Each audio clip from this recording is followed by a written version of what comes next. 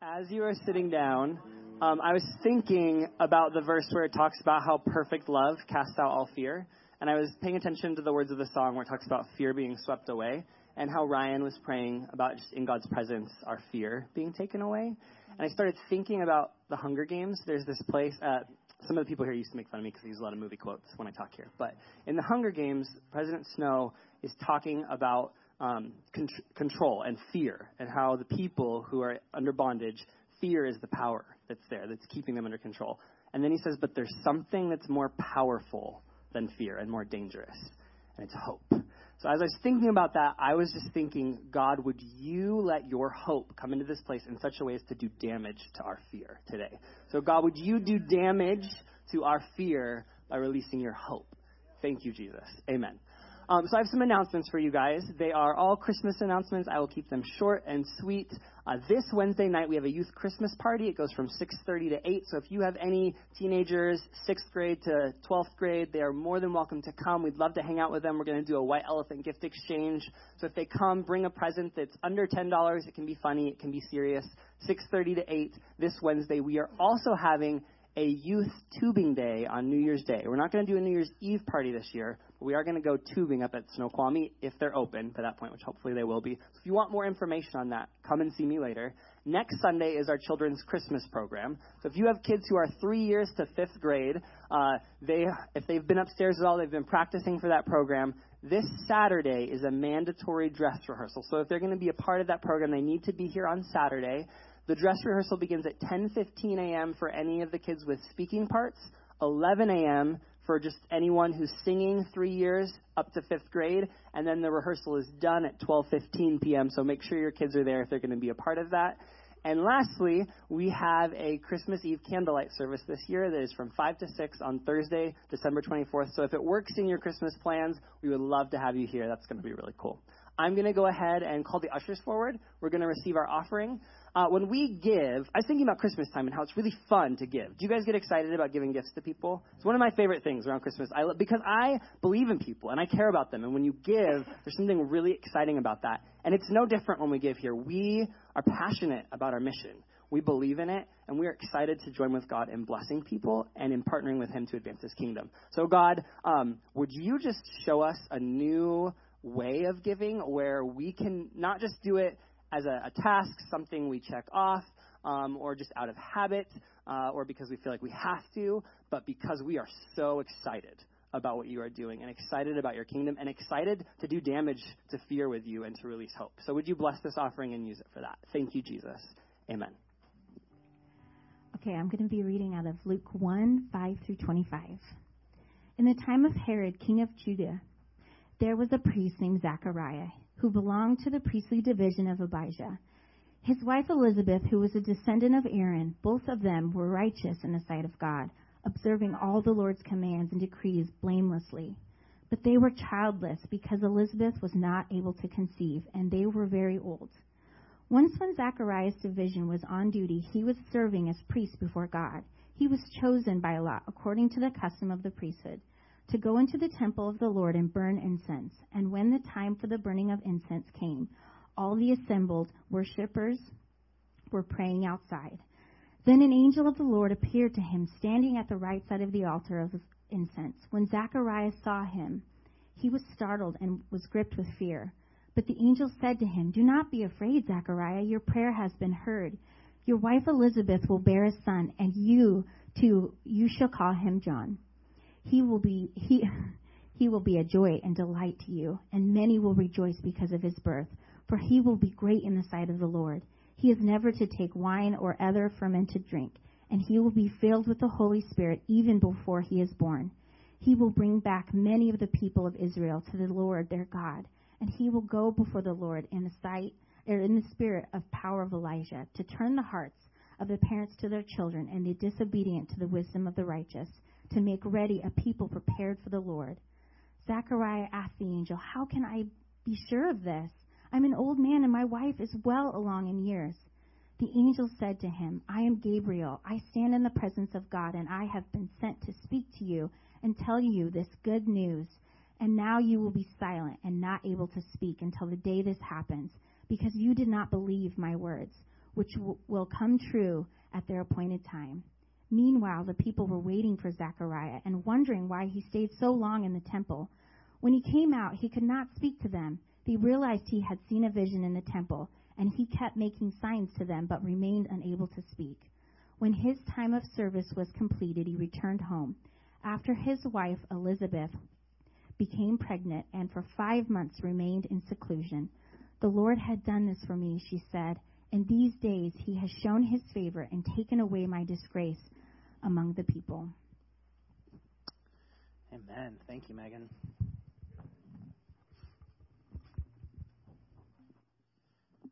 Whoo, church. Christmas is upon us. I am excited. I hope you are excited as we dive in here to this idea of hope. And what a powerful story. He said, well, why did you read about John the Baptist? Isn't this about Jesus being born? But we are in the precursor of the beginning of the story. And we'll dive into that here in just a moment. But I've been wrestling this whole week with this idea of hope. And last night, just praying and processing. I had 2 intros all ready to go. And in one intro, there's actually a ladder over there behind the stage. I was going to bring a ladder out. And I was going to talk about hope. And hope is the thing that we lean against as we go through life, that we hope will hold up. So when we attach things to our lives and we lean in, we hope it'll hold up. And there's so many things that we can lean into. Some of us lean into our careers, and some of us lean into our health, and some of us lean into our families, and some of us lean into the stock market. Some of us lean into whatever it is we lean into. And whatever it is you lean into, you better be strong, because once you put that ladder on there and you start climbing, then faith kicks in. Hope is no longer the issue. Now it's faith, right? But I was wrestling because as I thought through that, I just was really struck, and even just in worship as we begin to go to the Lord and invite His presence, of this idea that hope can be one of the tougher things in our lives. Hope can be something that's really stirs up in us sadness and frustration, because hope is a thing that when it's gone, it really hurts. It's really tough. And I was thinking about just a couple years ago, I was youth pastoring. I was working with a group of teens, and I used to go to middle school, and I would kind of supervise the lunch, and then afterwards we'd play basketball with the kids, and it was just one of those cool things you can do and volunteer. And there's a kid, I only met him a couple times. He was a basketball player. He was a jock. He was a cool kid, and he didn't come to my youth group or anything, but he could hit a jumper, so I knew who he was.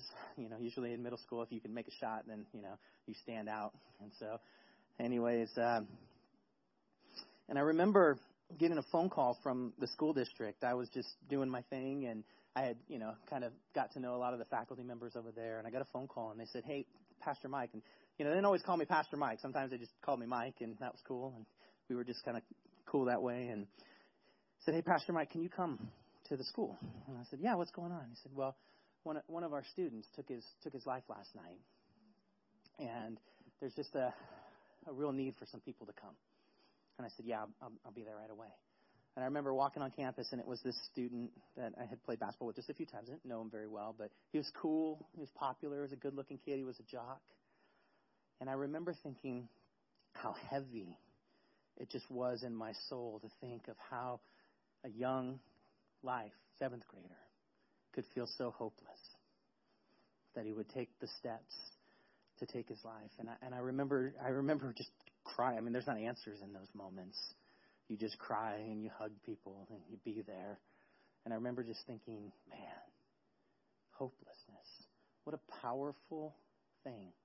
And it's hard because in our Christian journey, we don't like to talk about times when we feel hopeless. We like to pretend that we're not hopeless. We like to show up and present well. And then when we're exposed to someone who's struggling with hopelessness, we don't have good answers for them. We don't know how to interact. And so whether intentionally or unintentionally, we do things that are superficial and maybe even cruel because we don't know what else to do, or we withdraw. We say things like, "Cheer up. This too shall pass." Or, "Don't you know Jesus is the answer? You'll be okay." And in those moments of hopelessness, the metaphor I had in my mind is it'd be like if Ryan and I were playing basketball and I crossed over and his leg actually broke. This is, just a hypothetical, right? And he's on the ground and his leg is broken. I mean, there's tibia and fibia just going different directions. And I were to look down at him and be like, just relax. Jesus got this for you, bro. Just remember Jesus. Right? You guys would think that was cruel. If he were to come in here with a broken leg and we were to say, dude, what are you wearing that cast for? Why are you on crutches? Jesus. You would think, man, that's rude. If you did that to him when he came in on crutches, I'd probably ask you to leave. I'm like, dude, that's not cool. Because if we could physically see the pain and the wound, we would never do that. But there's other kinds of wounds that attack our hope, that get in our heart, that get in our soul. And we carry sometimes those wounds, and we carry them deep, and they're in us. And then here comes the followers of Christ saying, Jesus, you'll be fine. Just suck it up. And just like those physical wounds, there's brokenness. And did we get real in here too quick? Some of you are still with me? And I was just wrestling with this understanding that so many of us face just real stuff that makes us feel really hopeless. And what in the world do we do with that? What is our response? And I was thinking about the first time. I'm going to get all emotional. I'm just getting started here. First time I was thinking about first time I knew that in me there was a thing that was hopeless. I don't know where you would find that at, but I dug deep into my core and I was preparing and I visually remember it. It's really powerful. I told a story yesterday about my crazy cousins, but I did grow up with some crazy family and I remember I was young. I was real young. I was probably 5 or 6, and I was left in the care of my older cousins. And it was night, but it wasn't late. It wasn't bedtime late. It was dark, but it wasn't bedtime late. And they were watching a show. Now, you got to remember, back in the days, most households only had one TV. And it was big. It was 30 pounds, and it was maybe 80 pounds. I don't know. It was a big old piece. It was like a furniture. It had an old-fashioned stereo in it, and there was antennas, and you were the remote control. You had to get up and actually move things to change the channel, right? And they were watching a show, and I remember it was like a scary show. And I remember that it was probably good that they looked over at me and realized I was too young to be in the room for this show. But we had a small house, so there was only one other place for me to go, and that was to bed. And so my cousins were like, you got to go to bed, and because we're not going to change the show. And so I'm young, and I'm like, no, it's not my bedtime yet. And I remember my cousins picking me up and just carrying me. I'm flailing, little mini Pastor Mike, just flailing. And they tossed me in the room, and I'm pounding on the door, and I open the door, and I'm screaming, I'm not going to bed. I'm getting the conniption fit. And I remember it. One of them took their shoe off and just wedged it under the door. Right? So I couldn't get out. Some of you, this is not a parenting tip, right? First of all, don't leave your children with their cousins. But secondly, don't wedge your shoe under the door, right? I'm traumatized. I'm telling you, I'm sharing my pain. And so I remember, I'm hurking on the door, and I can't open the door, and I'm screaming. It's not my bedtime. I'm screaming, and I've got to be probably, about 6 or 7 years old. And I remember thinking that there was no one in my life that was powerful enough to help me. And I remember it clear as day that it was the last time I ever cried for my biological dad.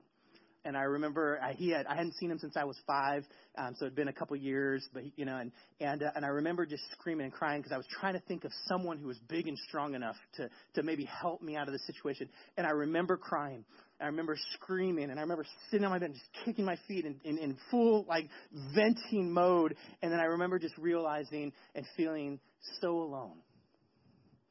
There was no one that could come and rescue me in that moment. And I remember, it's in there. The first time I ever felt that level of just hopelessness. And it's real. And it gets in us. And it gets in our hearts. And it gets in our lives. And we carry that. I carried that for almost 20 years. that sense on the inner piece of my core, that in me there was a sense of just on my own, and I'm alone, and I've got to, and no big bad is going to come and protect me. I got to do this. And so we talk about hope, and we think, what is it?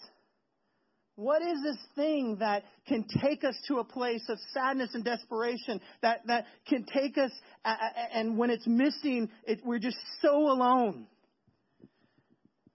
And then we look at this amazing, incredible Christmas story, and we get into the Word of God and the promises of God. And we realize that hope maybe is something more than what we even believed it could be. So I want to take you into the Word of God, and we're going to go through this story, and we're going to talk about what God does when it comes to hope. And we're going to get as far as we can, and if we don't get all the way there, we'll put a comma and we'll keep going, and you guys will just have to come back and get the rest of it. But I'm pretty moved this morning. So if you got your Bibles, you can get into Luke chapter 1, and we're going to get into the story of a man and a woman struggling with hopelessness. Hopelessness creeps in so many ways. You know, there are storms and big catastrophic events that bring us to a place sometimes where we're wondering, God, are you there? What's happening?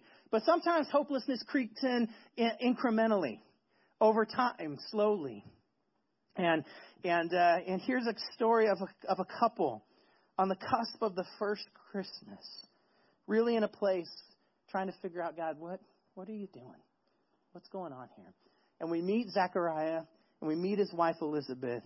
And I love this. I love that Luke tells the story. You know, Luke, who authored this book, also wrote the book of Acts, is the only non-Jewish person to write in the scriptures, in the New Testament of the Bible.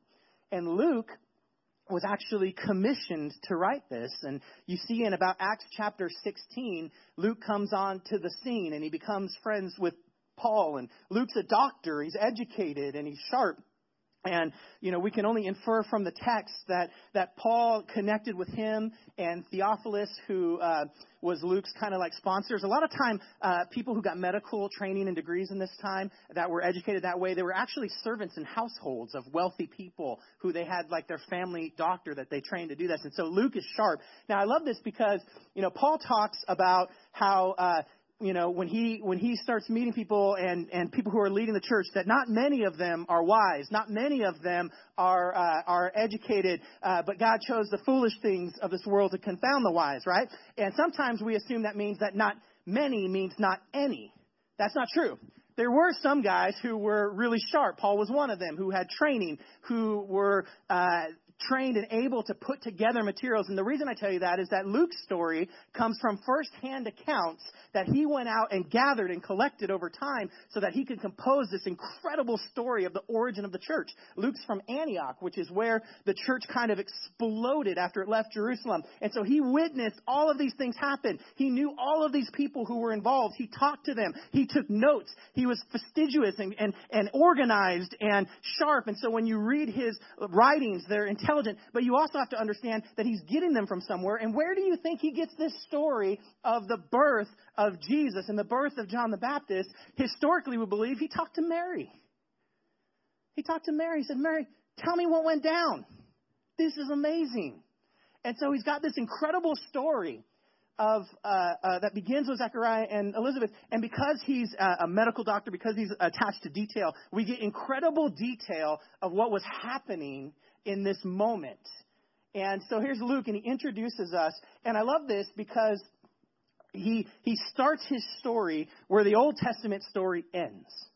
And so if you've never read the last couple lines of the Old Testament in Malachi, I'll start us there and then I'll jump us forward. The story kind of ends, and then God goes dark, silent for 400 years. There's no prophets.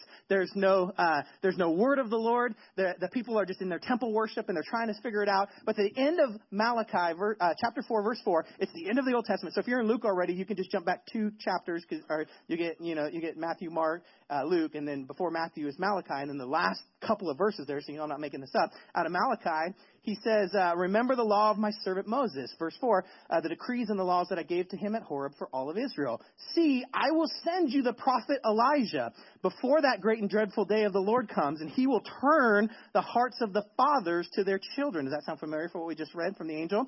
And the hearts of the children to their fathers, or else I will come and strike the land with a curse. And then, poof, silence. Right? So Luke understands, because he's technical and he's like a historian, he's a doctor. He says, that's the end of the story. Let me introduce you correctly to the beginning of the next chapter of the story. And it's got to start where it ended off in order for it to make sense. You guys tracking with me? Right? So we got to introduce what God said was going to happen. And that happens through this family of Zechariah and Elizabeth. So we jump to this incredible story, and you start seeing a picture of a couple who have really, for a long time, lost hope. And so in their lives, Zechariah is a priest. Now, at first, as I approached this, I thought, well, that's really cool. He's a priest. That's kind of important. Then I started taking a kind of a broader picture of what was going on. At this time, if you were born as a descendant of Aaron, you were a priest by birth, okay? You were in that trade. You had to become a priest. So from Aaron to Zechariah, the family has gotten big, okay? And so there are approximately 20,000 priests at this time. Now get this picture. There's one temple. So a single church with a staff of 20,000 is hard to manage, right? Not everyone can get a piece of the pie all the time.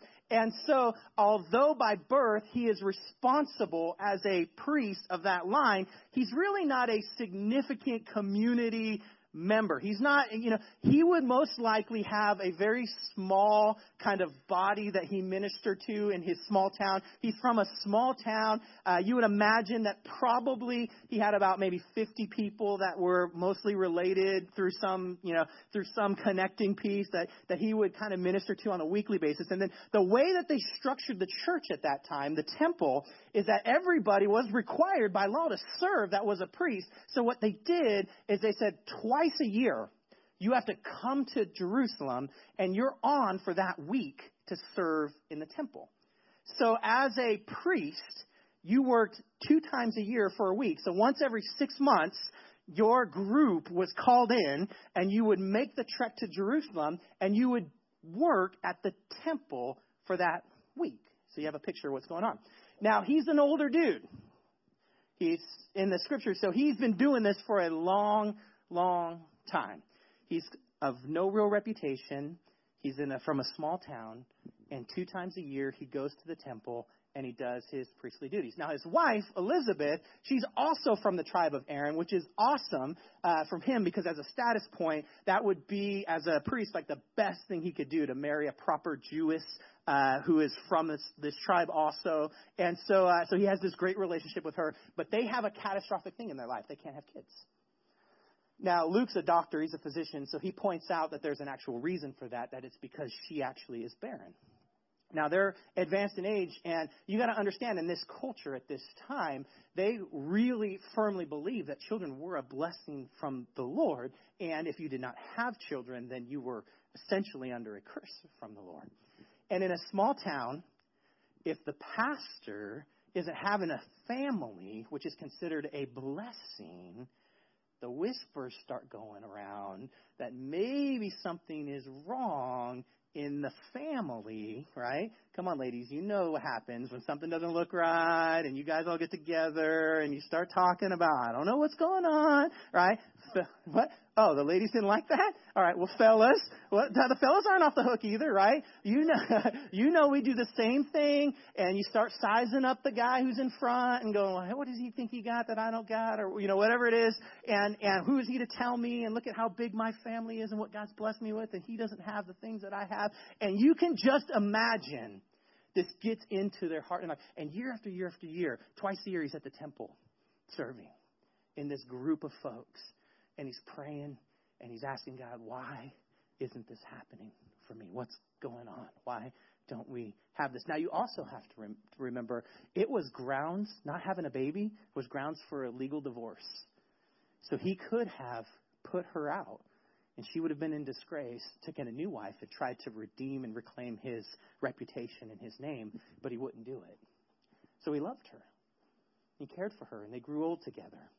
And they went through life with this overarching burden of, we just can't have a baby. God's been silent for 400 years.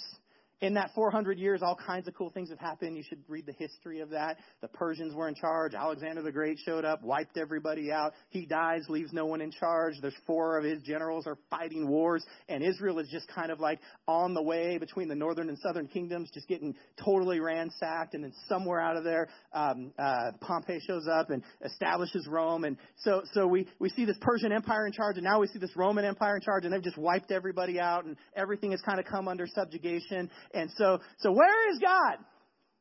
400 years. And I can't have a kid, and here I am, and I have this wound in me.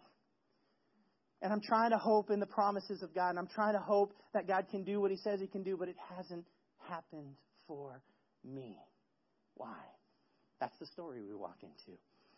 And Zechariah's got up in years. I'm verse 5 through 7 right there. And so let's pick up chapter 1, verse 7. It says, but they had no children because Elizabeth was barren, and they were both along in years. Verse 8 says, once when Zechariah's division was on duty, remember, twice a year, so it's his rotation, he's on duty.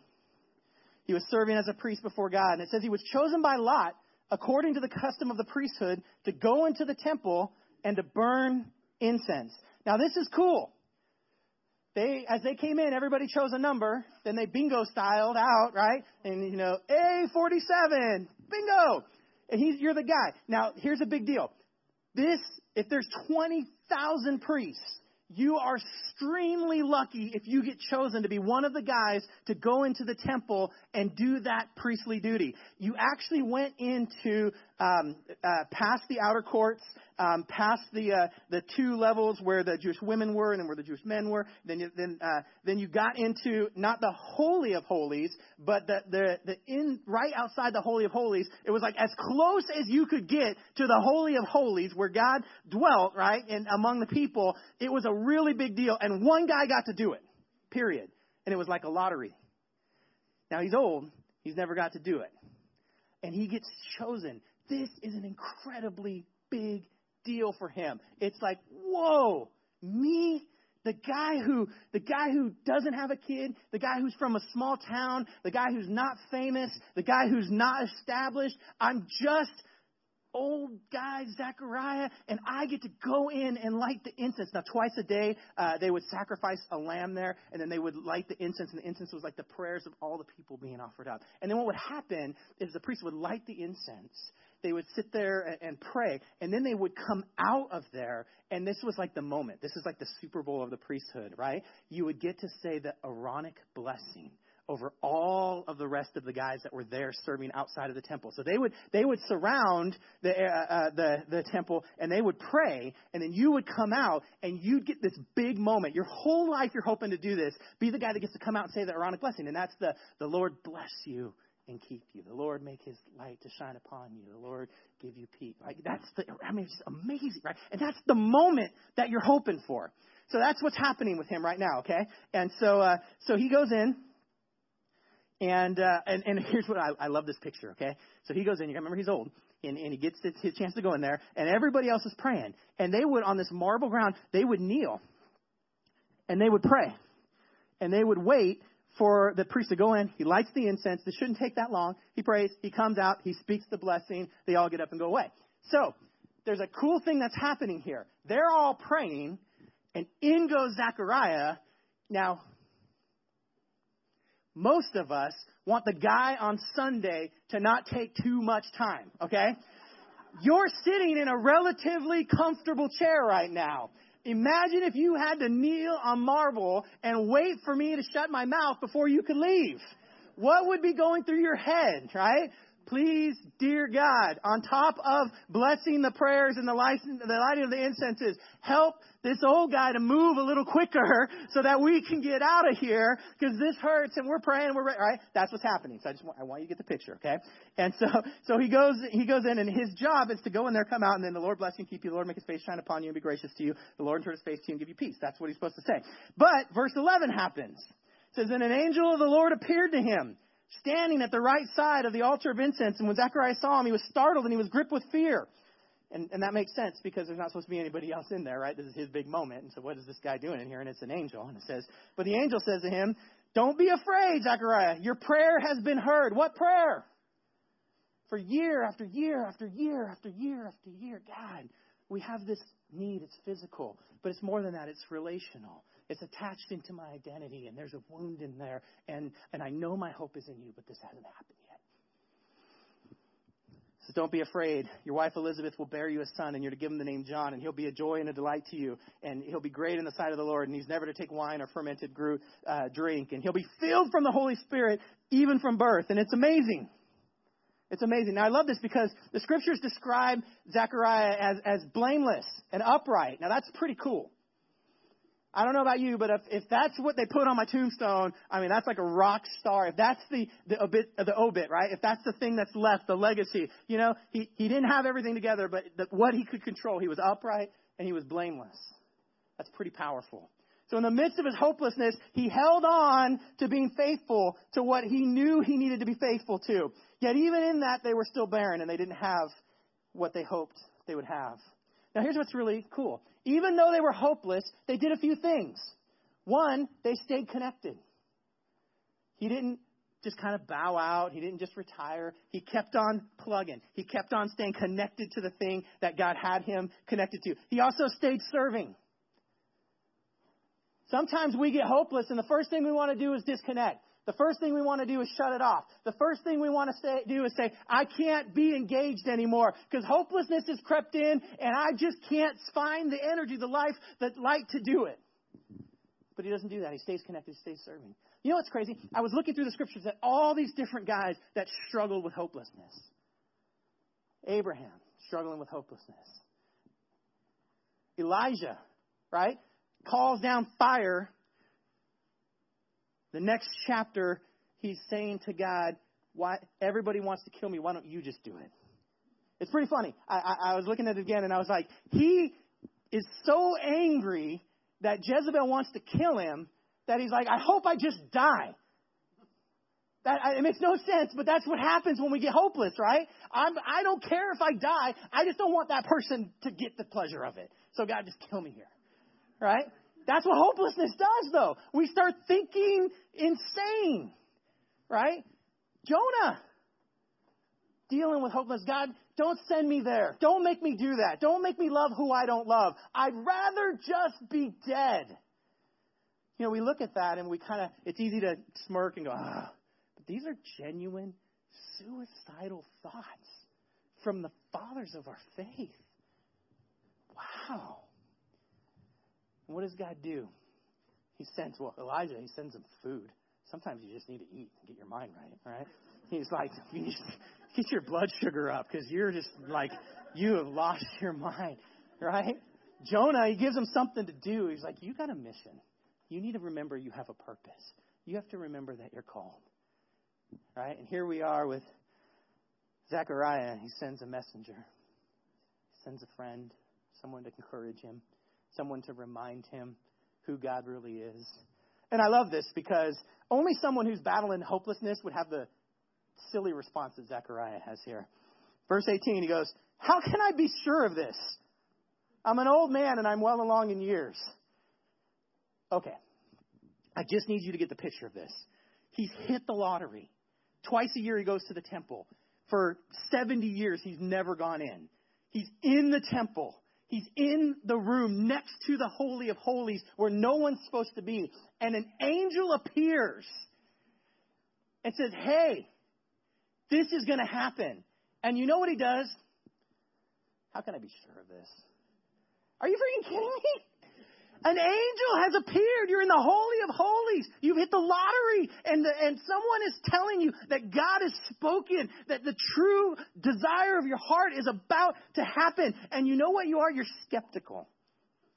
That's what hopelessness does to us. It brings skepticism right into the middle of our miracles.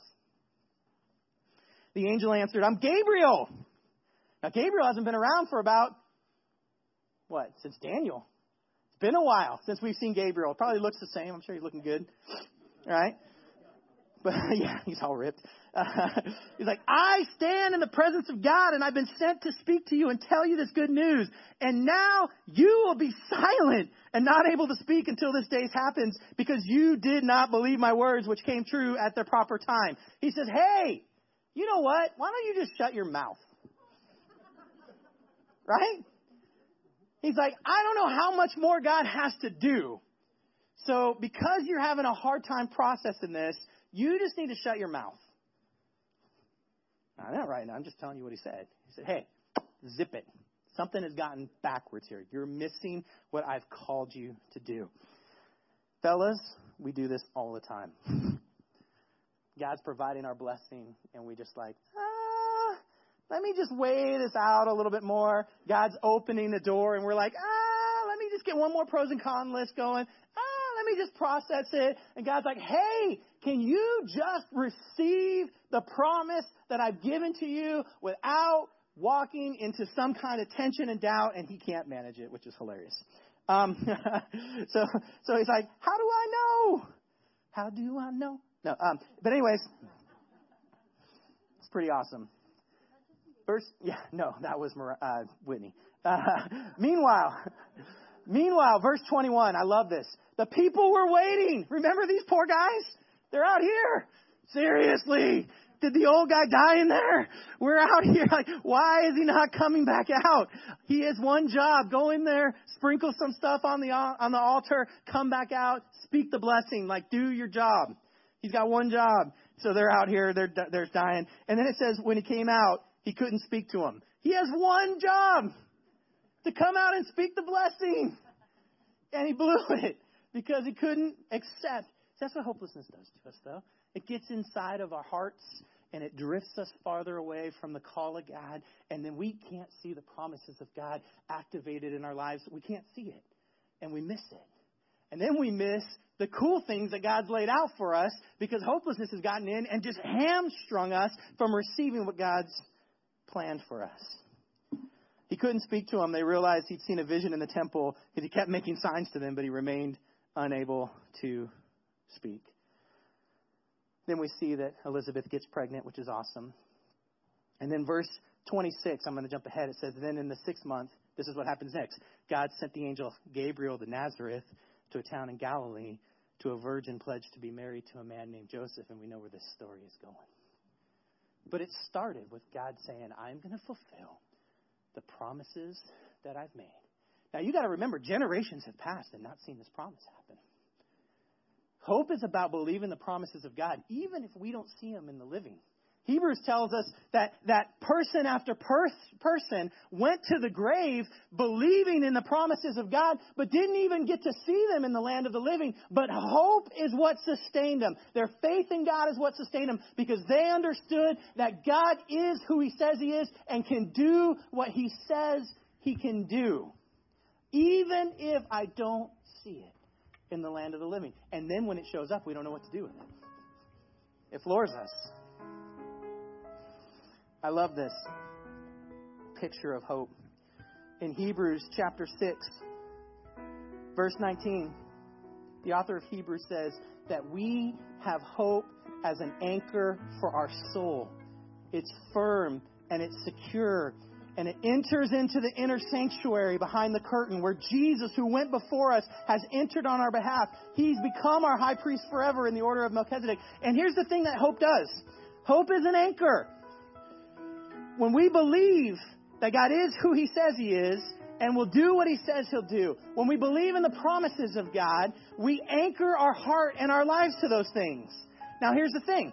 What does an anchor do? We throw an anchor in the water. No, I'm not a boatsman, so if I'm off on this, you guys can help me, right? But we throw an anchor in the water for a specific reason. It's because we're concerned that we won't remain in the space where we intended to remain.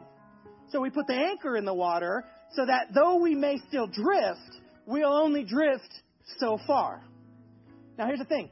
I was reading about this because I wasn't sure.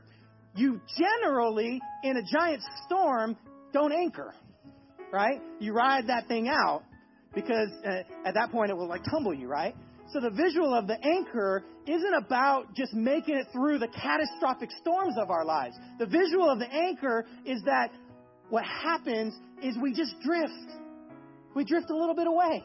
And we drift a little bit away. And the weight of the world and the weight of life and decisions that we have to make and the pressure and God not seeming to do what we think He should do in that moment, it just lets us drift a little bit away. And then we drift a little bit further. And a little bit more time goes by and we drift a little bit further. And we drift a little bit further. And the author of Hebrews says what hope does is it anchors our soul, our thinker, our being, our who we are. It anchors us to the promises of God so that though things happen, because here's the thing, it's cruel to get into someone's face and be like, what are you doing struggling with hope? You should just be Jesus and be fine. No, it's okay to go through things in this earth. We go through them. Zechariah went through them. All of those heroes that we talked about went through them. They literally got to the place where they were willing to die because life just didn't seem okay, but they stayed anchored. So though they drift, they only go but so far. And some of us, with hope, the struggle has been we've let ourselves just drift a little too far. Right? We just drift a little too far. And God's saying, no, you anchor yourselves to the promises that are in this book, to who I am, to what I said about who you are, to what I accomplished for you.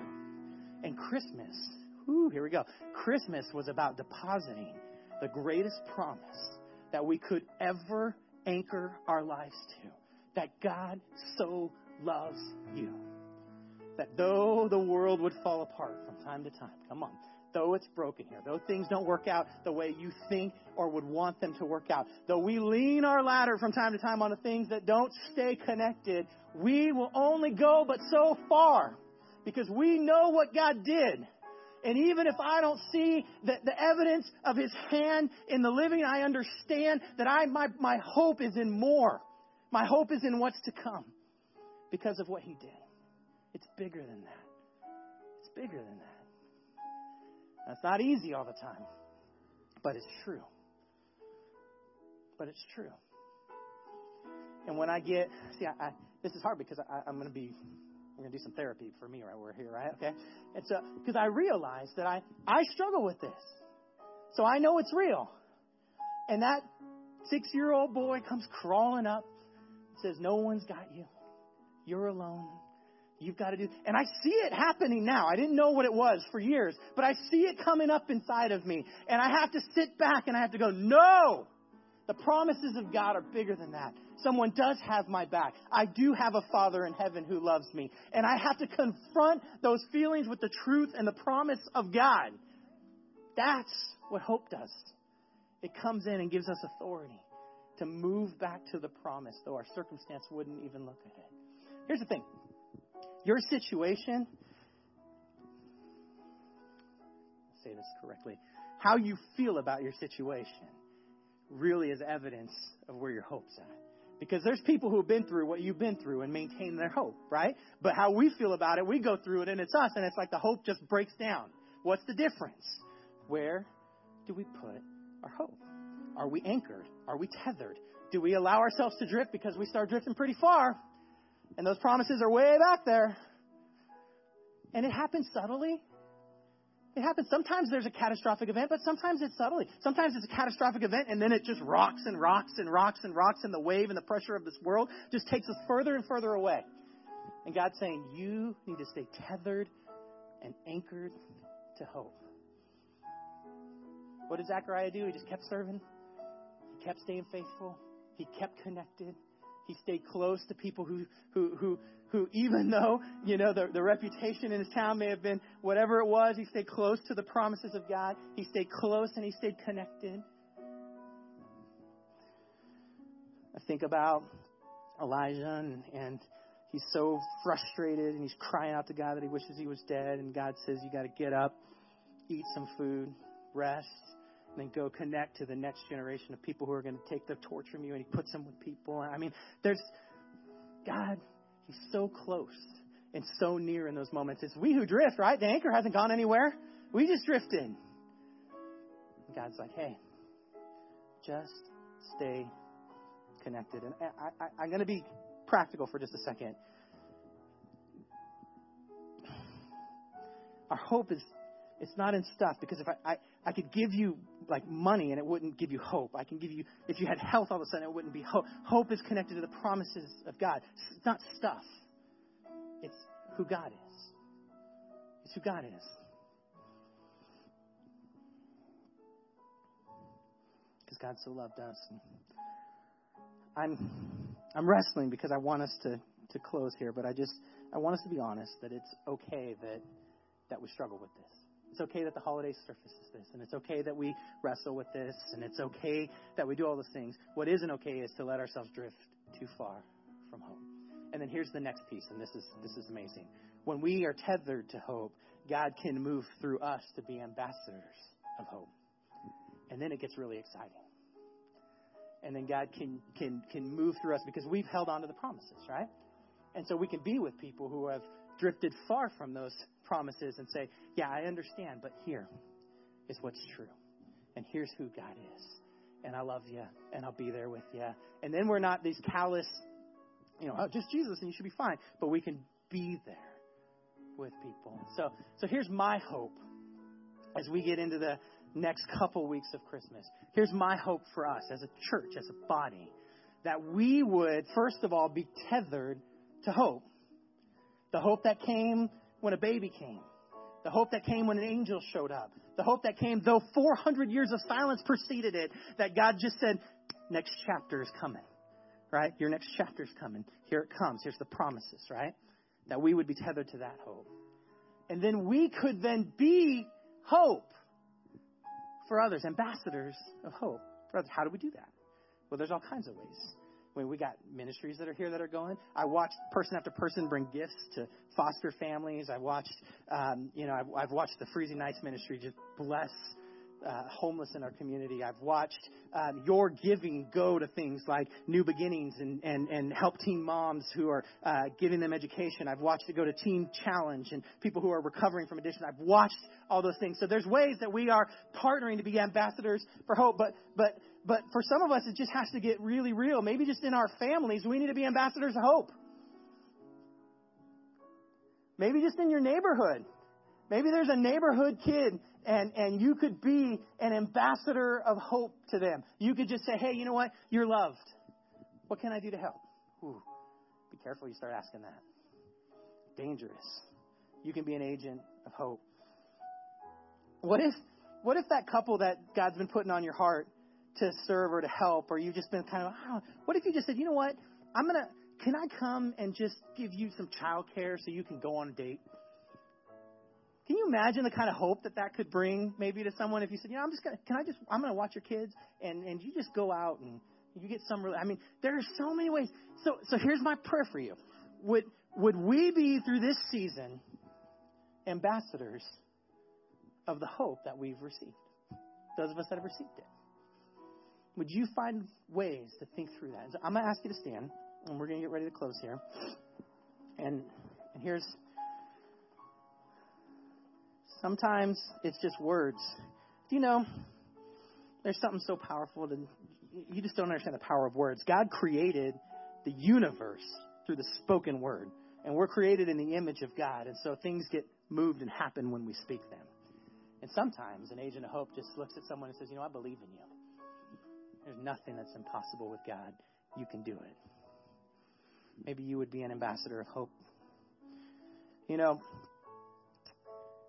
been a heavy week. It's been a joyful week and a good week, but it's been a heavy week. And there's been even just physical and medical needs that have just come across the church. Here's the thing. Seldom do people call the church and just be like, hey, I'm just checking in to let you know everything's awesome. Right? High five, Pastor Mike, and high five, Jesus, and I'm on, right? Usually the contact points are crisis, okay? Usually the contact points are things, have happened here and it's tough.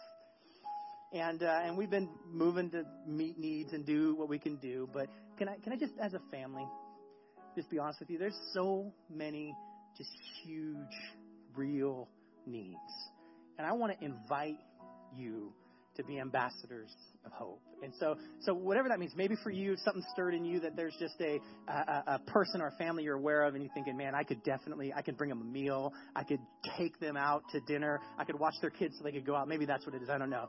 The other thing I want to invite you, and listen, this is not about a second offering, but sometimes we just need to put our money where our mouth is. And there's little cards in front of the chairs, and maybe the Lord would just put on your heart, you know what I really want to do? I just want to bless. And there's some very specific needs. We have some families because of medical issues that can't work right now. They don't know if they're going to be able to pay their bills through the holidays, let alone celebrate a Christmas. And as a church, we're just partnering to support them and do what we can in benevolence. And maybe you would just say, you know what? I just want to be an ambassador of hope. And I got a little cash in my pocket that I was going to spend on coffee. And I'm going to put it in the envelope, just write hope on it. And there's a box right behind my beautiful wife right there in the back corner that says tithes or whatever. And you just want to slip it in there and write the word hope on there. If you write your name on there, it'll be counted into your tithe. And so, we'll know who did it. But even if you don't want to, you just write the word hope on there and you slip it in there. And you just want to be an ambassador of hope. That's a way you could do it. But we're going to be intentional as a family. This is what we can do as a family of just bringing hope where we can bring hope. I got to tell you, I've been in living rooms praying with folks this week that are just going through, and I've seen God doing miracles. Right, Sean? God's doing miracles. It's huge. Come on. God is faithful. So it's big. But there's so many. So in some ways, if God would just put that on your heart, whether it's to pray, whether it's to give, whether it's to find a way to serve, but let's do that as a family because that's what hope does. It anchors things. It brings life. It's about what's to come. God, thanks. Thanks for this wonderful body. Thanks, God, for letting us just be real about how hopelessness can invade and take root. Thanks for being the answer to hopelessness. Thanks that the answer to hopelessness is the promises of the Creator of the universe. So many promises to never leave us or forsake us. Promises that you have a hope and a future for us. The literal definition of hope, it means an expectation of something good. And we have an expectation of something good, not just good, but beyond amazing. The expectation of an eternity with you, of a new body that's not broken, of a new and renewed spirit, God. And that is amazing. And that's what we have. And that's what you deposited. So we put our hope and we put our trust in you. And we thank you for it. And so I just pray that we would take action, whatever you stirred in our heart to do. If it's to just, God, we're not taking an offering, so it's not a part of the service. But if it's just to grab an envelope and put something in there, write the word hope on it and drop it in the box, then we'll do that. And you'll use it to bring hope. If it's to make a phone call, God, I pray that if there's a person in our heart right now, that we would put teeth and action into that we wouldn't just leave this place going, whew, that was emotional, but I'm glad I'm not emotional anymore. I'm not going to do that. No, it wouldn't be an emotional response. It would be an actual response in hope to be an ambassador of hope for you because of what you've done for us. Help us to be agents of hope, I pray, oh Jesus. And help us through this season, no matter what the situation is, not to lean our ladder and lean our life on anything else but the promises of God and who you are. That hope showed up and became flesh. That it dwelt among us. Thank you so much, God, for the hope we have in you. We love you and we thank you. In Jesus' name, amen. Amen. Hey, I love you guys. It's been wild to be the new guy at Christmas. Can I just say that? And realize that we're family now, and this is just tripping me out. And I just love it. And I am so incredibly grateful to be right here. Do you know that you guys are the answer to anchoring me in hope that God is faithful and that He'd show up, that if I took my family and moved to a strange city where people cheer for a bird that wears blue, right, that God would still be faithful. And I joke and I jest, but I want you to know from my family to yours as one family, Merry Christmas.